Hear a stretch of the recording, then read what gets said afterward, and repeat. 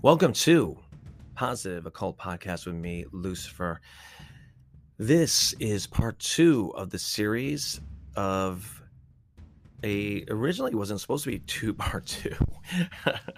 So I just decided to do part 2 because I was like, there's no resolution of this whole matter of the demiurge, and how can we solve maybe part of this issue? So I'm like, well, I got to make a part 2. So this is it. Really quick, our sponsor is moderndruid.com. If you want something super magical and amazing, go to moderndruid.com. They have everything from rings to clothes to everything, sage, and it begins shipped right out to you. If you use the code word Lucifer on your order, you get a small percentage off. Also, if you want to sponsor my podcast, and I'm going to say our podcast, me and Morgana, you can go to the front part of Spotify, and you can, on the description, there's a little thing you click, and you could donate whatever you would like. It would be really appreciative if you could do. We're trying to expand it. We're trying to create a YouTube page. I would like to get a book out at some point, do something, and I really would appreciate it. And I really would appreciate it. Nothing else I could say about that. So this is part 2, and I hope you will receive it well. Maybe put it in part of your practice. So enjoy.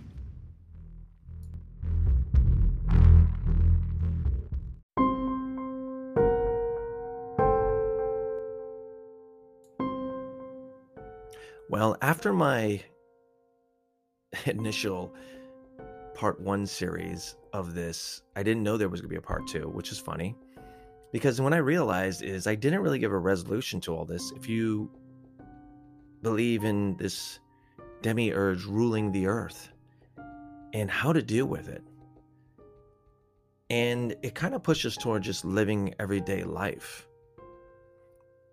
to the fullest. And I think knowing that something is there, if it's there or not, kind of pushes you toward really becoming a more aware being. So when I started studying this, I also started looking into these different religions, like the Cainites. There's many different religions back then, and the Cainites was a sect of Christianity that were Gnostics. That was about 200 years after Christ. And you have to remember, 200 years after Christ, there were still Christians that didn't know exactly what Christianity was, what was Christ really about, and everybody was debating here and there, including with the church, etc. So it took a long time to kind of figure this out, or really not figure it out, or maybe hide the truth. But I'm going to give you a little history on the Cainites and how it relates to Luciferianism, actually, and how this way you can live your life to the fullest, even if you don't want to believe in a demiurge or not. But it kind of explains a lot of things that's going on in the world today. And when you look at the world today, at least when I look at it, I'm just dumbfounded and wonder, is God dead, right? Because nobody gets their prayers answered. And they say, well, they get answered in different ways. We make excuses for God, at least the Christians do, I don't. They make excuses like that God works in mysterious ways. And then when something great happens, oh God, glory to God. But that's just giving an excuse for something that is terrifying on this earth. And that there is constant war, pestilence, murder, rape. Yes, there are great things in life that happen. But how can we navigate through this? Because what if there is really a demiurge that's running this world? So how do we get around it? Well, the Cainites have a really good answer to this. The Cainites were actually, like I said, were a sect that started, and actually the reason why they call them Cainites is they were I guess they followed the way of Cain in the Bible. So you had Cain and Abel. They were brothers. I'm sure you know the story. Cain was killed his brother. And the reason why he did that is because they both gave sacrifices to God. And one of them, Abel, gave animal sacrifices to God, or the demiurge. And so did Cain. But Cain gave him fruits, vegetables, and harvesting and stuff like that, not a bloody animal. Well, the demiurge of God said, well, yours is unacceptable to Cain. And then eventually he killed his own brother. And of course, the demiurge blamed him for it. Meanwhile, he was cursed from the day he was born.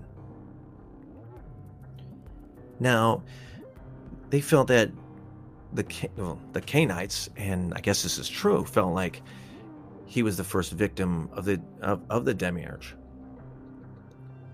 And he was. So what their belief system is that they wanted to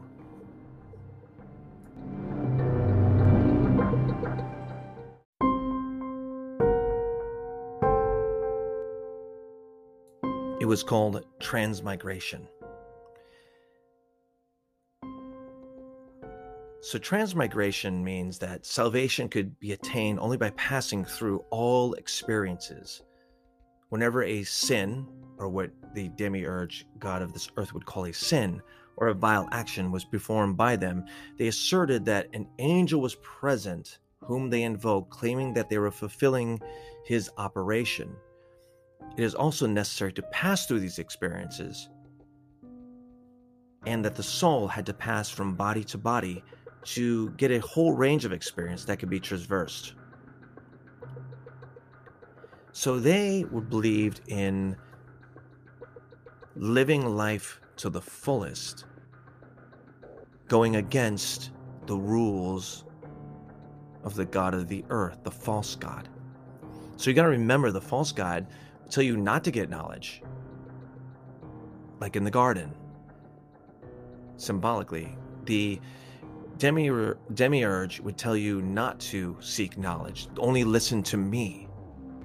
Listen to my rules of sacrifice, my rules of the 10 commandments, my rules of following these rules. That way you can never seek knowledge. You're never going to go beyond what is said in the Old Testament or the New. So when you're like being held down and being told this is the final all and be all, you're not going to ever go outside of that. So the Gnostics, the Cainites, went far beyond it. They also had the Book of Judas, which was one of the lost books of the Nag Hammadi that they actually used and read. And you can get that online. So they saw it in a totally different light. And the reason why was to engage in the world as much as you possibly can, because you'll get sick of it after a while. And instead of going from body to body being reincarnated, you eventually want to leave the earth. That was the way to beat the false god, because you're encapsulated in a human body. If you gave it all the pleasure it wanted, everything it needed, everything that you wanted, eventually you won't want to be here anymore. It's like eating ice cream, right? So if you eat ice cream and you go to the ice cream place every hour, or every 2 hours, eventually you're not going to want to go there anymore. As good as ice cream is, you're just not going to want to. So it was this way of fulfilling their lives to the fullest. Now, how that fits in Luciferianism is exactly the same thing. In Luciferianism, we believe in the same thing. Going out and attacking the world. Not doing any harm to anyone, though. So you got to remember, there are the 10 commandments that are put in the Bible by the false god. But one thing you have to remember is, thou shalt not kill. Yes, you shouldn't kill. There's a deep moral essence of divine being in us through the pure mind, energy of the true God of the universe that is within us, of having some sort of moral ground. Now, that moral ground can be broken because of our own humanly idiotic thought, but it's still within our heart. So even if we weren't giving rules, we all kind of know, like, there are certain rules. You don't hurt kids. You don't hurt women. You don't hurt each other if not necessary as men. You do no harm. I mean, you don't steal if you don't need to, right? There's a need sometimes to steal. Like if you're starving, you might need to do that, but you don't go out willingly to do it. But it was really about going out and just enjoying the pleasures of life and the world. Sex, experiences, travel, studying as much as you can. And that is how Luciferianism is. That's why Luciferian is of Lucifer, of the light, shining knowledge.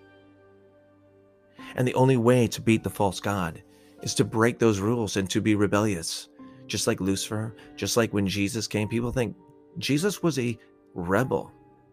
He went against all the rules of his Jewish faith. That's why they wanted to stone him when he said, we can be as God, and we should understand that we are each God. They didn't understand that because their false god was preaching, I am the one and only God. Don't worship any gods before me, which contradicted himself because he's saying that there are other gods. So the solution basically is enjoy your life to the fullest, but also meditation. Jesus meditated in the garden. Meditation is big in Luciferianism, to find the true self so that you will have a healthy relationship to these things in life, these life experiences, that you know that you can experience them and let them go, because everything is impermanent. Even that experience of sex, even that experience of going out and climbing a mountain, even the experiences of all the good things in life, including bad things, they are all temporary. And don't cling on to them. But you can only do that by meditating and going through these phases in your meditation of learning the one true self and finding the true essence within yourself. That is the beauty of it. Also, it doesn't take away anything of your witchcraft, druidry, black magic, dark magic, light magic. It doesn't take away any of those things, because you can use that energy and that power to manipulate this world that the false god has created us. You got to remember, there's fallen angels that were supposedly be bad that come onto the earth. These demons, or these daemons, which are just spirits in Greek terms, that can help us and guide us and maybe help us out a little bit while we are under this false god's rule. And the only way to get through these things is also to eventually go back to the original energy source. So that's what I have for you today. It's short. I think that's a pretty good resolution on how we can get past these things and how the Cainites believed. The Cainites were a group, like I said, who actually were a Christian sect. And that's how they kind of got through it. And I read that and I was like, wow, that's a lot like Luciferianism. That's why I'm saying how these two entities, archetypes, are so similar. Anyways, go out, find knowledge, enjoy your life. So I hope you enjoyed that little series. Infernal blessings.